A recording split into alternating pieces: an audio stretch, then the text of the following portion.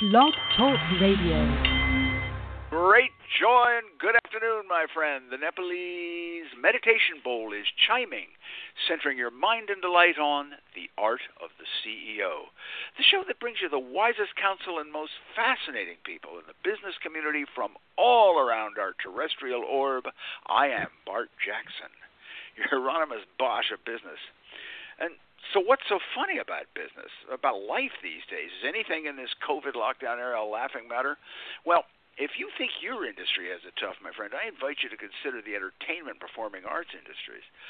How bad is it? Well, we have one of the top professional comedians to give you not only the punchline of that question, but an honest insider's overview of where the entertainment industry sits now and how it plans to winch itself free from the chains of coronavirus imprisonment.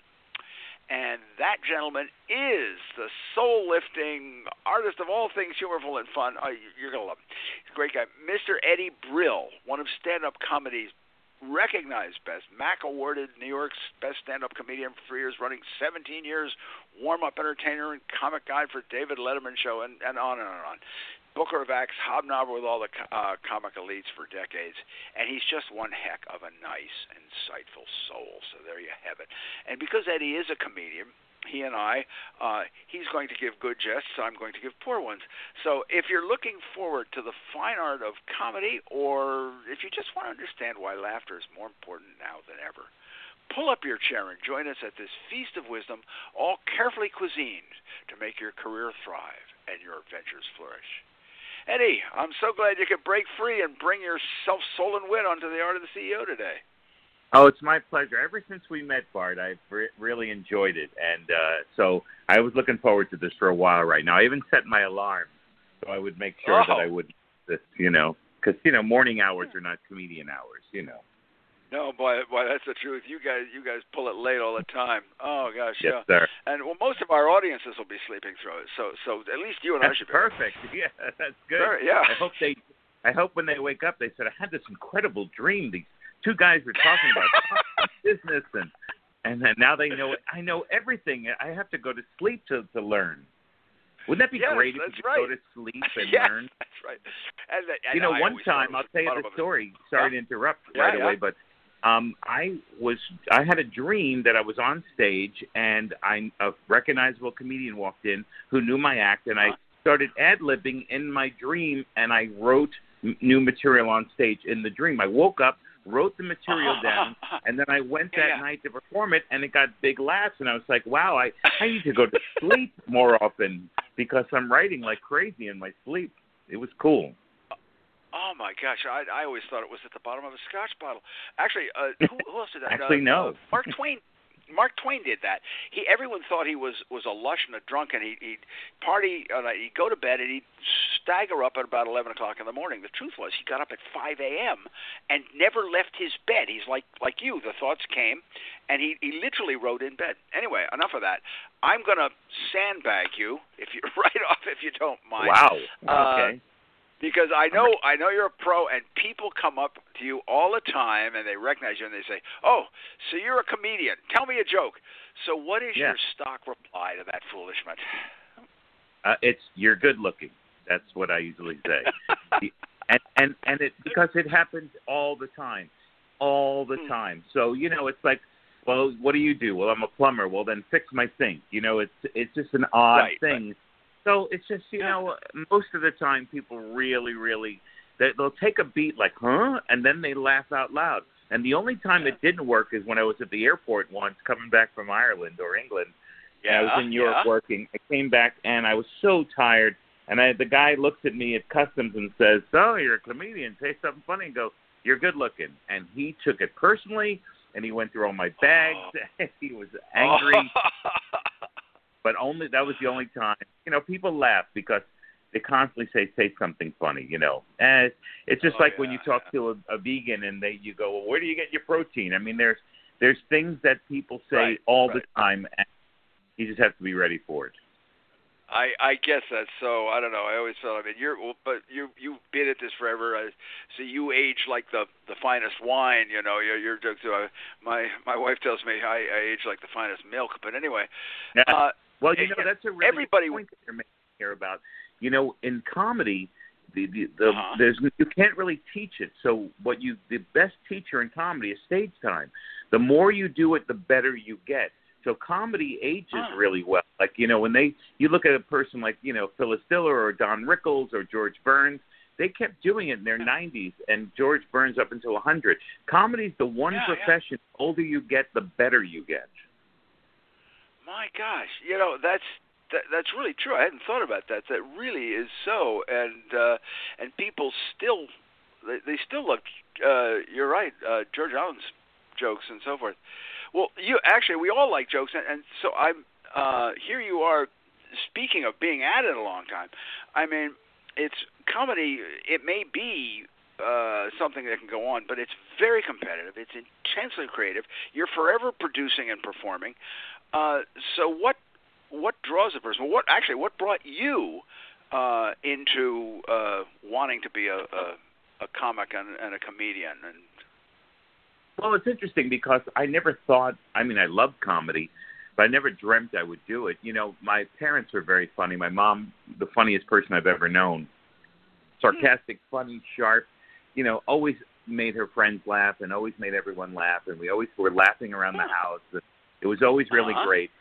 And my parents would go to comedy shows, and they would buy comedy albums, so we had them in the house all the time, and they let me stay up late if a comedian was on The Tonight Show, and I saw George Carlin on The Tonight Show with Johnny Carson. Oh, and my God. Oh, my God. Yeah, just what you said. Oh, my God. It's like, and I've always played with words, and I've always had a lot of fun with language. And once I saw George Carlin, I went, oh, my God, that's the way I think in that same vein. And, so that kind of got me interested. But I never thought I'd do it. Then I went to college in Boston at Emerson College to study journalism, broadcast journalism, and do some radio, something like that, sports radio. And I met all these amazing people. You did something special, Eddie. You founded the Emerson Comedy Club with Norman Lear, right? Yeah, in 1978, Norman Lear, who graduated Emerson College, he came to the school, and him and I talked, and we worked out a plan to create a comedy division at the college, and now people can go to Emerson and major in comedy writing and comedy performance. So, that's 42 years ago as of this taping. It's really a great feeling to know that something that was a seed way back then has turned into a thing where there's a lot of comedians who now have careers because of an idea you had a million years ago. So it's really nice. Oh, Eddie, you've always been helping new talent come in, but you were helping it before you were a talent on your own. Exactly. I think that's amazing. And Eddie, you and this I'm going to ask you. Everyone wants to know, and I love it. You booked comedians for years. You do the Johnny Carson Memorial Show. I got the title wrong. I'm sorry, but it's you booked acts forever. And that honored Johnny Carson in his town. So I was the architect for the blueprint of that festival and booked all the talent for it. Fabulous. Anyway, I guess what I'm asking is, what does it take to be? You say you can't teach it. When you're hiring an act, what do you look for? I know I've heard you say I look for Nina Simone, and I don't think of her as a comic. So what does it take to make a good? What makes a good comedian? A comedian, you could really tell the great artists by their soul. You look below the surface, and you can see that they're just telling their truth, and they're not trying to please the audience or please anyone. They're telling their truth, and that's when you could see that. That's the most alluring performer. That's why I say when you see Nina Simone, you just her body opens up and in comes out this incredible soul. And that's what I find when I find comedians. When I see a comedian, it's just telling their truth. And again, one of the things that a lot of people make a mistake is they're trying to please people, and then that keeps you from being your truth. You're trying to, it's great when the audience likes what you're doing, and it's nice when they applaud or appreciate or laugh at the stuff you do. More laugh than applause, but if you're up there and you're calling the shots and you're getting below the surface and really talking about the things that matter to you and making people laugh at it, that's the thing I could see. That's the thing I've learned. And I've been booking comics for 36 years. I ran a comedy club. It was this week is, when we're recording, is the 36th anniversary of the club that I started in the West Village. And I booked all these great young comedians that, we were all young together, and they all had that thing in common. And when I booked the Johnny Carson Festival, when it was my, festival, it wasn't my festival, but when I was in charge of the booking for the festival, I looked for people who I felt had something that nobody else had. Like someone says, you're another Jim Carrey or you're another Lily Tomlin. I'm looking for Lily Tomlin. I'm looking for Jim Carrey. You know what I mean? Right, I'm not looking for someone who's doing the exact same thing as somebody else. Right. We don't need the next Robin Williams. I gotcha. Yeah. Yeah, right, we have it. If you've just joined us, you're listening to the Art of the CEO radio show, which every Tuesday, 2 p.m. streams lavishly into your waiting ears across the mightily misunderstood realms of cyberspace, where you may listen and download this and all our episodes by visiting theartoftheceo.com. We are on several radio stations, but to get all the episodes, I just go straight to the website, theartoftheceo.com. Now, Eddie, for an amazing 17 years, you stood as the warm-up act, and I want to find out a little bit about how that, for the David Letterman show, but since you brought it up about what makes a comment and getting the truth, all the late night, the personalities. But I think you'd be hard-pressed to find three entirely different personalities than Johnny Carson, Jay Leno, and David Letterman. Yet, each of these guys, they made the top late-night TV spots. This is the zenith of any entertainer's career. And what did these three have that made them legendary? Well, I will say that Johnny and Dave were very similar. They're Midwestern guys. Dave from Indianapolis and Johnny from Nebraska. Originally born in Iowa, but grew up in Norfolk, Nebraska. Now, these guys were, Dick Cavett, born in Nebraska. These incredible Midwestern fellas that I just mentioned are, all amazing human beings, very down to earth and have a dry, funny style. There's a vulnerability and a strength and a silliness and an edge that Letterman and Carson had. And, of course, Letterman worshiped the ground that Johnny walked on, and understandably, and Johnny loved Dave like a son. So, those two guys, I would say, are similar, of course, but different. But Jay was different. Jay was one of the best stand-up comics, and still is one of the best stand-up comics you've ever seen. And Jay is a different kind of a guy. He's, he's more like he's more of a pleaser. He works the middle of the middle of the road, and there's nothing wrong with that, because he was wildly successful and the most popular guy who did it, because in our country, in our world, there's more of that kind of thinking where it's, look, we don't want to think, we don't want to, we just want to be silly and we want to laugh and we want, and Jay will, and I will tell you this, I work with Jay, he's one of the greatest stand-up comics ever, but I wouldn't put him in the category of Letterman or Carson or Steve Allen or Jack Parr or Joan Rivers or Dick Cavett, because those were real broadcasters, those were incredible hosts, where Jay, I wouldn't say he's the best host, but he really handled his job really well. Deservedly was number one in the country, and I'm happy for him. Well, I'm glad you added that, because you said something I wanted to go on, is that Letterman and Johnny Carson, I always figure the idea, his whole goal was to make his guest look good, and this is something that I try to do. And I personally have been on radio shows where the host does nothing but try to tell people how fabulous he is, I'm sure you've run into that too. But it's that you're there. I think it's interesting that you say that you know the difference between a player and a pleaser. I always feel that in business, people, and it's, you look at sales, because you're in a sense selling your jokes. People know the difference instantly between a player and a poser. I mean, the average Joe does. I mean, it really is true, right? Yeah, because you feel it, whether you know it, you feel it deep down inside, and whether you're in touch with that feeling, it doesn't really matter. I mean, it's better when you are, and makes you a better salesperson, or makes you a better hirer.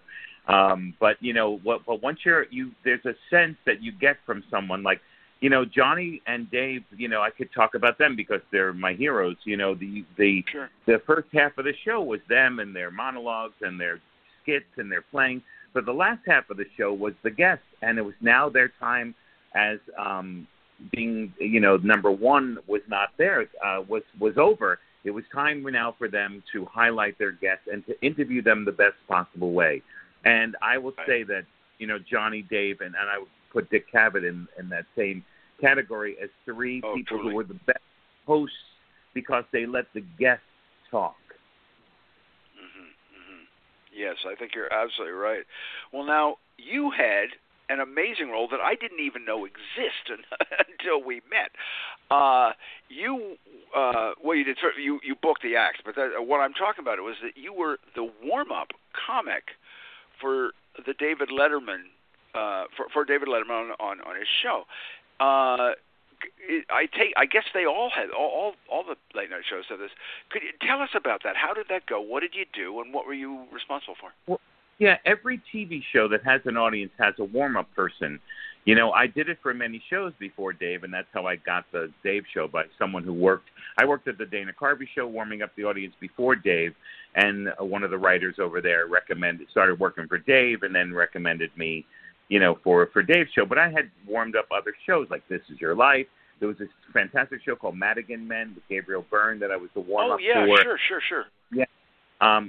Saved by the Bell, there was a guy, I was living in L.A., and one of the guys I went to college with, this genius producer out there, called me up and said, Eddie, I'd love you to do this job here. We need a warm-up comedian for this, kids show. And the cool part for me was that it was literally across the hall from Johnny Carson's Tonight Show. But, it's a job that at every show. And your job is the audience is not cohesive when they come in there. It's like getting in a car that's not warmed up in the winter. You need to warm up that crowd and to get them cohesive so that when the host takes over, that crowd is idling and, ready to go. And it's an important job. That's why every single television show that has an audience has a warm-up person. So, I came over there in 97, February, and I did it for 17 years. And it was amazing because I'm on the stage of the Ed Sullivan Theater every night, where the Supremes were, where the Beatles were, where Elvis Presley was. I was on one of the best stages in the world every night performing, there's this incredible band with Paul Schaefer and the folks and Dave, one of the greatest hosts in the history of the world. So, and also what people might not also know is that it's not only the Letterman, who was amazing, and Paul Schaefer, who was brilliant. It was the best camera person in the world. Our main camera person was Walter Cronkite's camera person. Our lighting people were the best in the world. Our writers were from Harvard. Our producers were just these genius people who, knew how to edit really well. And I mean, everybody was the best that they in the business of in that field. So when you have a company and everyone in your job does their job really well, you're playing on a higher plane. So you bring your game up to that level. And that's what made that show we were a well-oiled machine. Oh, I bet you were. But, Eddie, you said one word that just resonated with me. The very beginning when you were talking, you said the audience is not cohesive. I have always felt that one of the great things about humor, about a good joke, is that, when I say, our CEO says he surrounds himself with people who are smarter than he is. Alas, in his case, it's impossible to do otherwise. All right, everybody, you pull the people together because they know there's a commonality of point they understand. Jokes about taxes, whatever. And how do you make the group cohesive? What you do is it's sort of it's like a symphony with you and the audience, and your job is to work them not only with words but with nonverbal communication skills as well. Johnny Carson's producers, Freddie DeCordova and all those folks, they learned how to work an audience, and they taught Dave how to do it, and Dave taught the staff how to do it. And what we did, I come out, we had 18 minutes. We sat, say the show was taping at 4:30 that day, because it taped a couple of different times. So at 4 o'clock exactly, 00, 4 o'clock 00, the doors would open up, the audience would be seated. At 4:12, 00, I came out. I showed a video for 5 minutes that sort of showed what the show was about, like funny things from the Dave Letterman show. I had him for 5 to myself. I brought out the band for 5, and then it was 3 minutes to go. I brought Dave out. He talked to the audience, and then at 4:30, 00, the band would play. So it was a rhythm that built. We had this symphony going that was, just beautifully, and the audience was swept up in it in such a beautiful fashion. And it wasn't a trick. It was more like a, hey, let's play together kind of a feeling. And that thing we talked about way earlier in the conversation is like, you're not playing. You're being honest. Comedy, the foundation for the best comedy for me, in my opinion, is the truth. Because if you have the truth, then you can skew from there. But if you have no truth in your foundation, you have no trust. You have no one really knows where you can go from there, and you confuse people, and it's crazy. When we did the warm up and we had that showdown, we came out with a confidence, and the audience had no choice but to jump on board. And by the time we were ready to start, that place was on fire. Now, how did you wrote all your material for that, right? Your own material? Yeah. And it wasn't so much material. I did maybe 1 or 2 jokes, because and I call them jokes, but they're very different. I'm an observational comic. And I'm play with words and that kind of thing. But I kind of told them what we expect from them. It's hard to remember exactly the order of the way I did it, but I let them know that they're the soundtrack to the show, because they are. Their laughter is real, and if they laugh, then the show does better. If they're silent and they're quiet and they're exhausted and they're not paying attention, well, that's our soundtrack. But we want the soundtrack to be Ennio Morricone good. You know what I mean? We want it to be amazing. Right. So I let them know how important they were to us, and how we wanted them to pay attention and be involved. And they, it makes people feel good when they know they're involved, that not treating them as second-class citizen or, even worse than that. So, and it was true. It was, and it was honest. It was, we all wanted it to be great. And then the show was over, and we had to forget everything and start again the next day.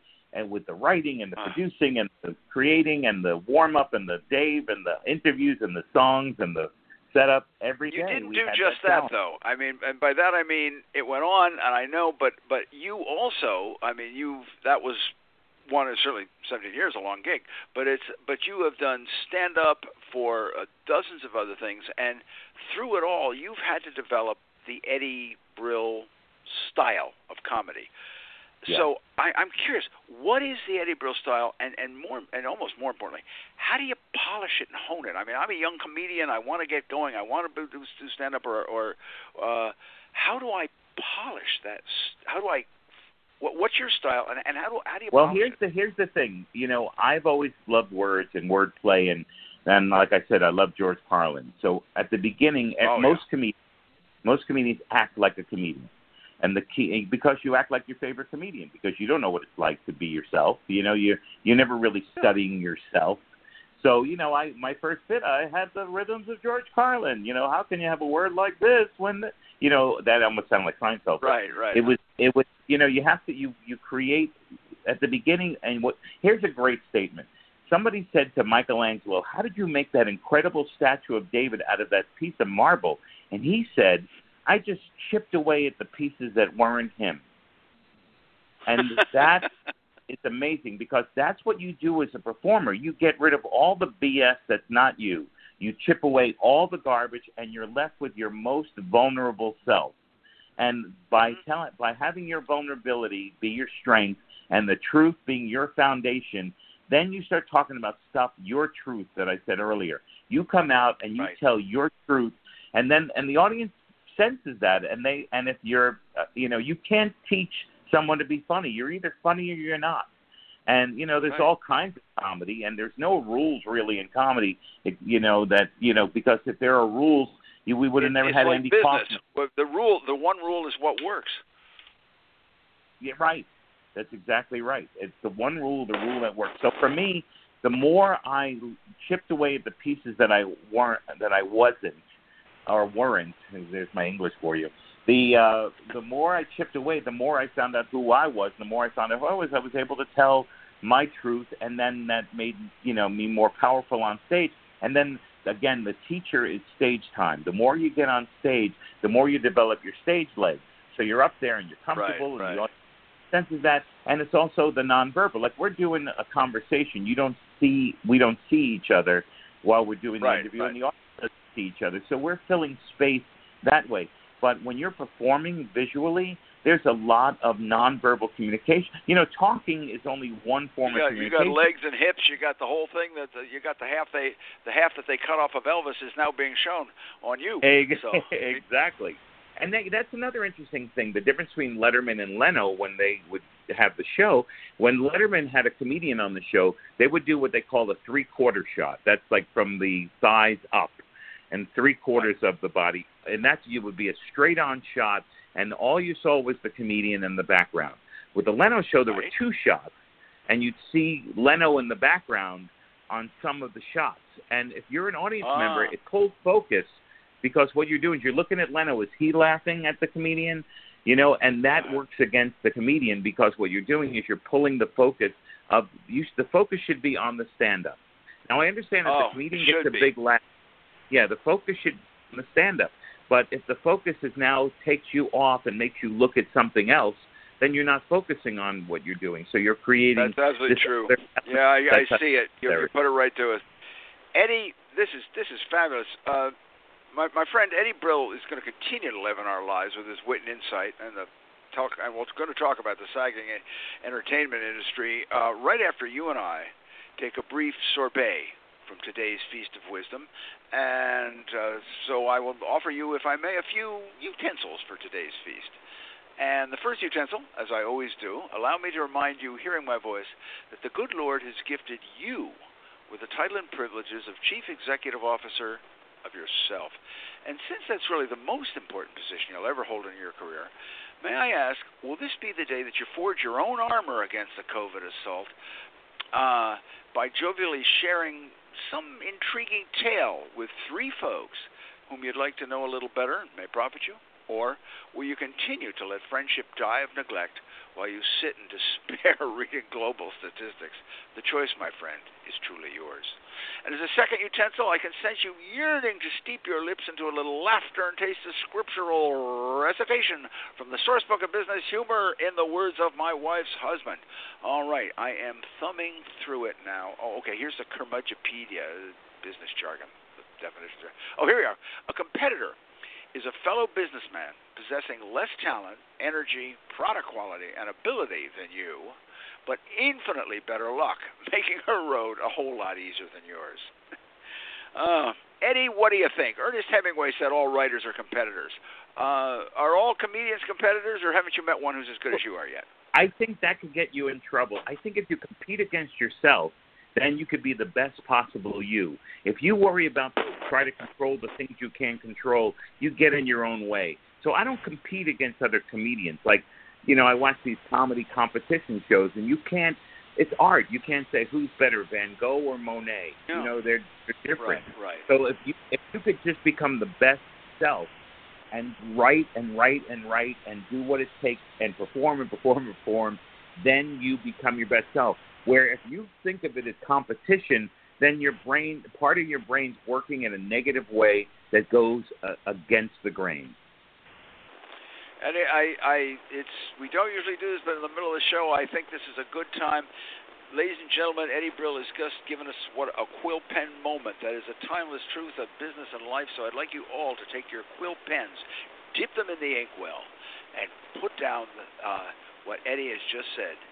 That you do that. That if you have to work to hone yourself, and competing against others is a distraction from that you literally can't afford. Thanks, Eddie. And if you smirked a bit over that quip, we have them literally by the books full. We have 101 best business quips, 102 best business quips. We've got the new in the words of my wife's husband. Just go to bartsbooks.com, pick up one of these, and your magnificent ideas will take a humorous luster that's guaranteed to make you the Zoom star of your next business meeting or something like that. Anyway, as a third utensil, we sumptuously spoon to you the answer of the last, last show's business quotation, and that is the name of the individual who said, "The most indispensable ingredient for home cooking is love for those you are cooking for." Those words were spoken by none other than the alluring movie star who inspired a great many appetites all on her own, Miss Sophia Loren. So congratulations to all you winners. Stick with us, because later on in the show, Blurting Your Way, comes another enriching quotation. And if you are among the learned souls who knows the author of that quote, simply scribble that sage's name down as you believe him or her to be, and email it right off to info@bartsbooks.com. That's info@bartsbooks.com. And if you are correct, your knowledge will earn you a mind, soul, and career-igniting gift, freshly disemboweled from the dungeons of Bart's Books bookstore. And renowned comedian Eddie Brill will reveal the state of today's comedy more, and the state of the COVID-slammed entertainment business, right after I introduce to you the company by whose good graces we are here today. And that firm is Prometheus Publishing, who invites you to take a look at its upcoming offering, In the Words of My Wife's Husband. Here it is, my friend, your complete source book of business humor. Here's your chance to dip in, seize a fistful of wry wit, and pass it along to your fellow dream chasers at work. And if you believe, as we do, that the greatest wisdom flies in on the wings of laughter, you'll want to browse through and savor some of the lines like fine vintage wine. The volume culls together and combines the very best and funniest of your host quips, the jovial repartee on the radio show, The Art of the CEO, and some sardonic final takeaway parting shots, and so I hope that you will pick up a copy. May you read, laugh, share, and grow nearly wise. And if you hold any lingering doubts about In the Words of My Wife's Husband, just note that comedian Eddie Brill wrote the foreword, and I believe, Eddie, didn't you write the testimonial that it's a shame they no longer ban books in Boston? Was that you? I'm not. I don't think so. That wasn't me. Oh, okay. I just want to make sure. Well, carpe diem, my friend. Get it, your word. Yeah. So, anyway, let's continue more with the wit and insights of comedian Eddie Brill. Eddie, I'd like to talk a little bit about the business of your business, if we may. Every comedian's got the jokes and laughters. He's got jokes, laughter. He's got the wolf at the door. And I've always assumed that the major hurdle is landing that top agent to put you in the spotlight. How important is that, and how do you go about finding the right one? Well, just be the best you possibly can, and then the agents and managers will come to you, because word spreads. That's how I would get a lot of comedians when I booked Letterman, or even when I booked the Paper Moon Comedy Club in 1984 through 88. People would say, "Hey, I just worked with this comedian, and she was terrific. You should use them." The same thing with how I got the job at Letterman. I was recommended by another comedian. Now, how did I meet you? I met our terrific friend Sharon Mon, who was, this brilliant business person, but one of the most down-to-earth and funny and smart human beings. And because she recommended us to meet each other, then it was a no-brainer. And since I have no brain, it was perfect.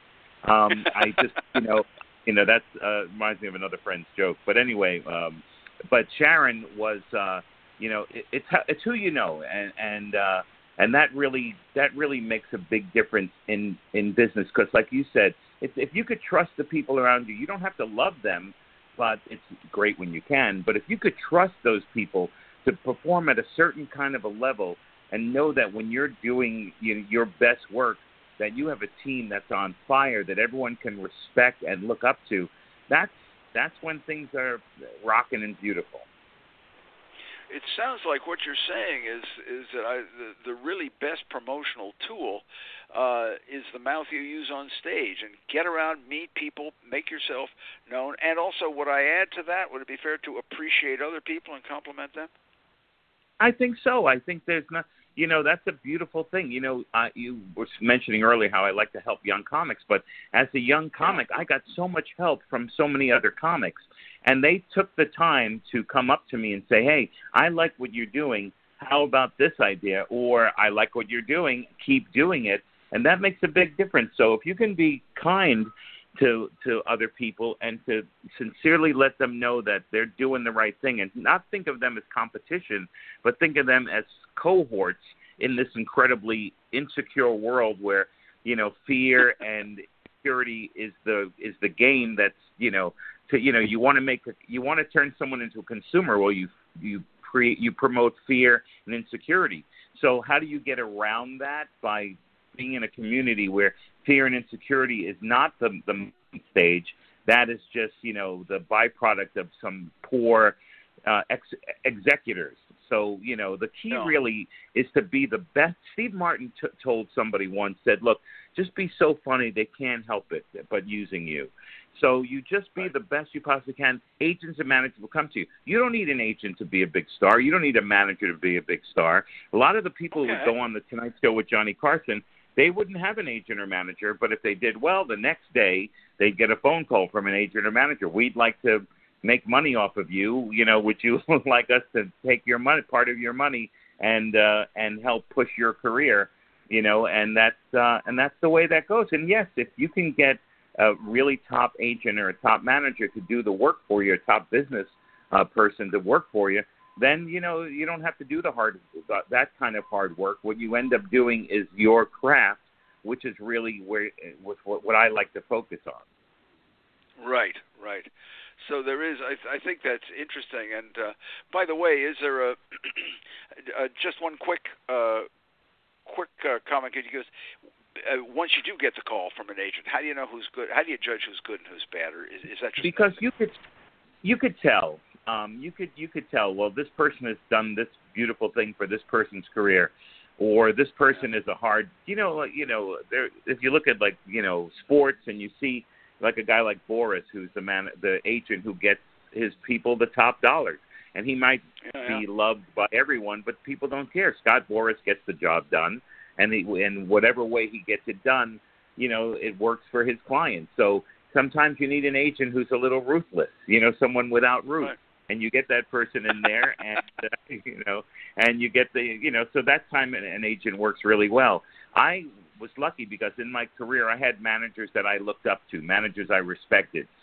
This girl, there's two women in my life that are the most consistent women in my life were my two managers, and I like them because they were respected. They were highly respected in the industry, and they were people who, when they said something was going to get done, something got done. So they were reliable and they were amazing. And I'm so glad that I, had these two people. The first person that was my manager ended up getting this job where she couldn't manage comedians anymore because she was an agent. So when I was booking Letterman, I found the manager who was, doing the best, most incredible work with the comics. So, that's what you look for, someone to get the job done. And hopefully there's someone that you can trust will be honest with you. Okay. Eddie, now just shift a little bit. It seems to me as a viewer of an attender that there is a much greater demand for comedy and comics currently. Am I right? And I mean, do you think our culture is demanding more comedy, and if so, why? It's important. Comedy has always been in demand, always, because it does take the edge off.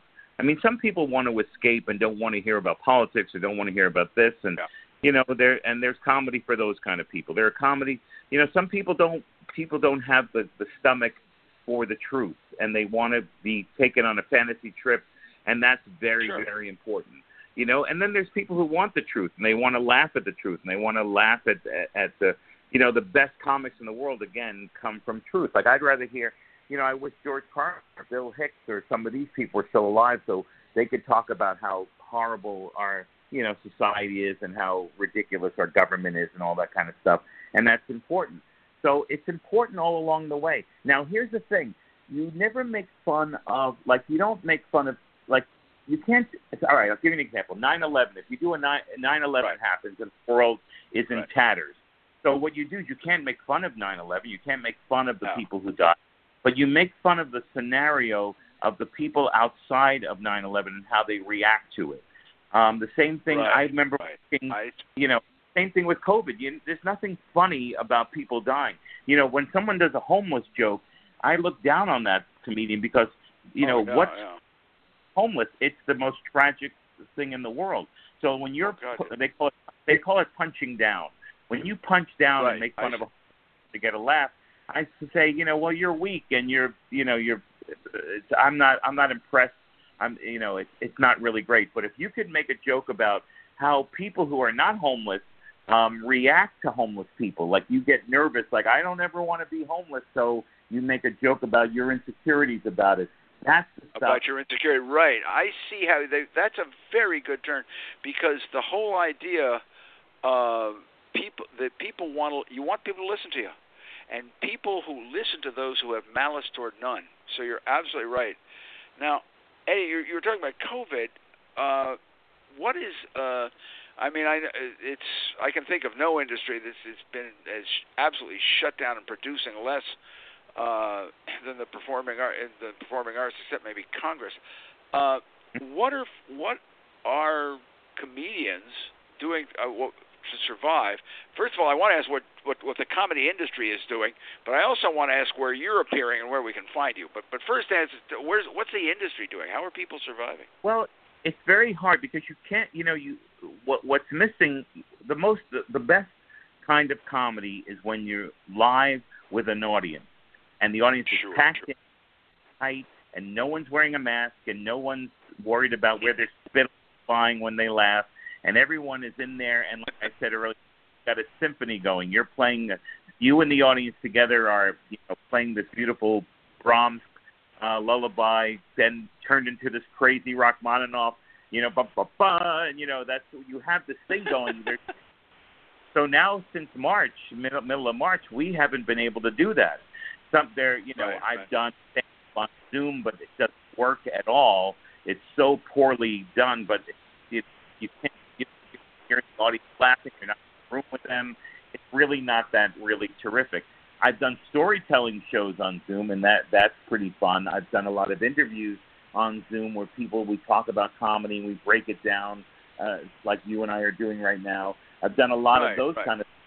But if we go to, like, someone wants me to do this show in the middle of August, and then there's another show in California in September. Well, first of all, the last 4.5 months I was totally booked across the board, and every one of those gigs was canceled for obvious reasons.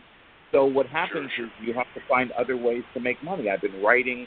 I've been, producing things, getting ready for projects that are going to happen as soon as things open up. You have to be prepared. You can't sit around and mope and go, oh, the world's, bumming me out. But you can't really have stand-up because having the audience be 6 feet apart, having to wear masks, it's not the same. So this gig in August, it's like laughing toward a gas chamber.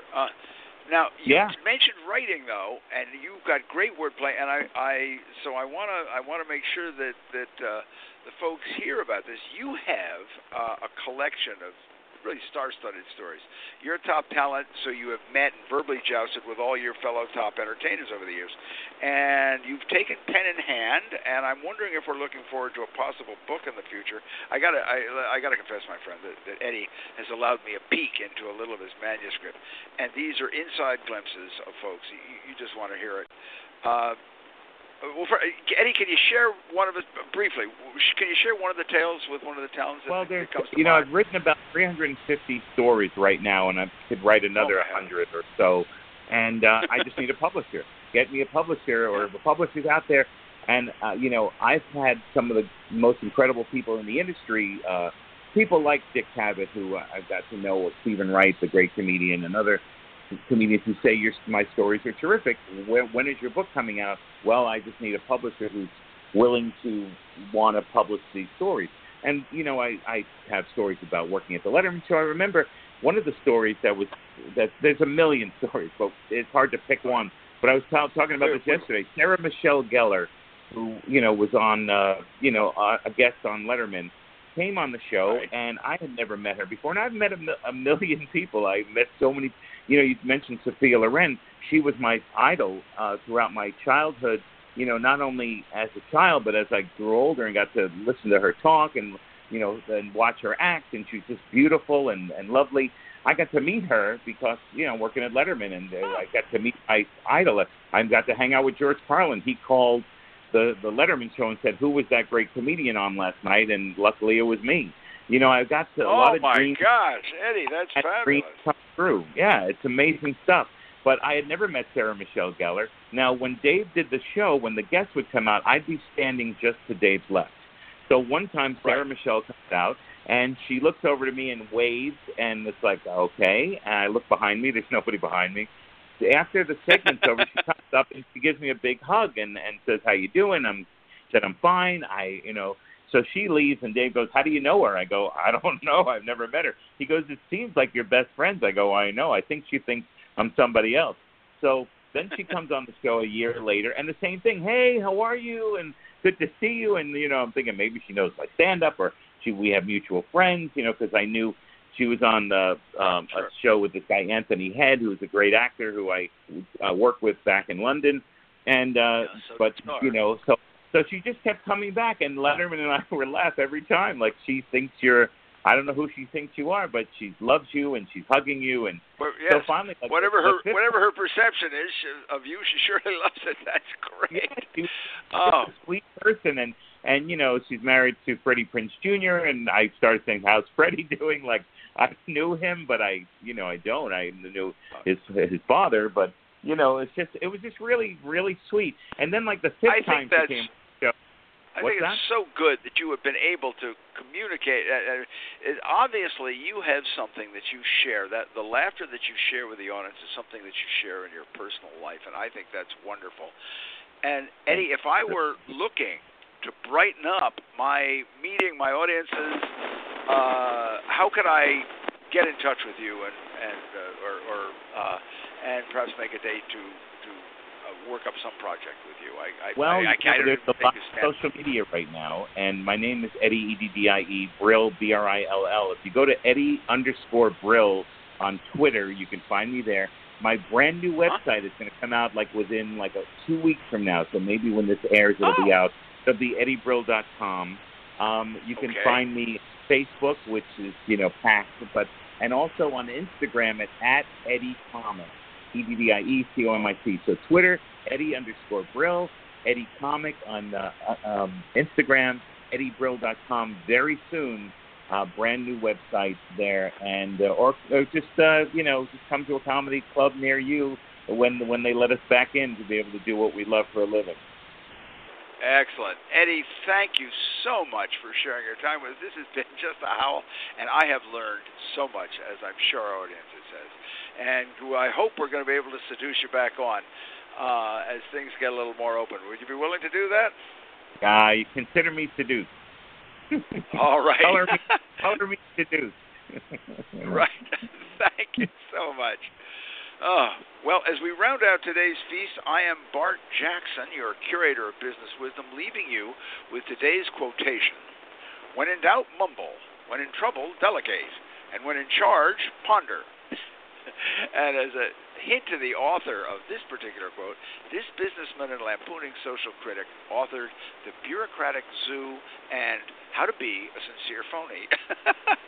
And remember, if you know the author of this quote, just send that author's name right off as you believe him or her to be, and right off to info@bartsbooks.com. That's info@bartsbooks.com to win an absolutely career-changing gift from the dungeons of Bart's Books bookstore.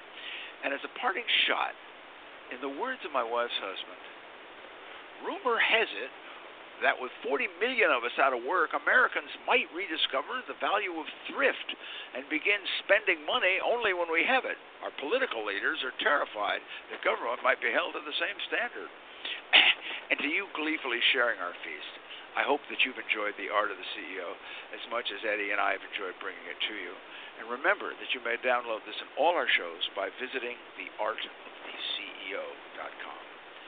And finally to you, who have honored us with your time, may I say as always, it has been a privilege, and I thank you.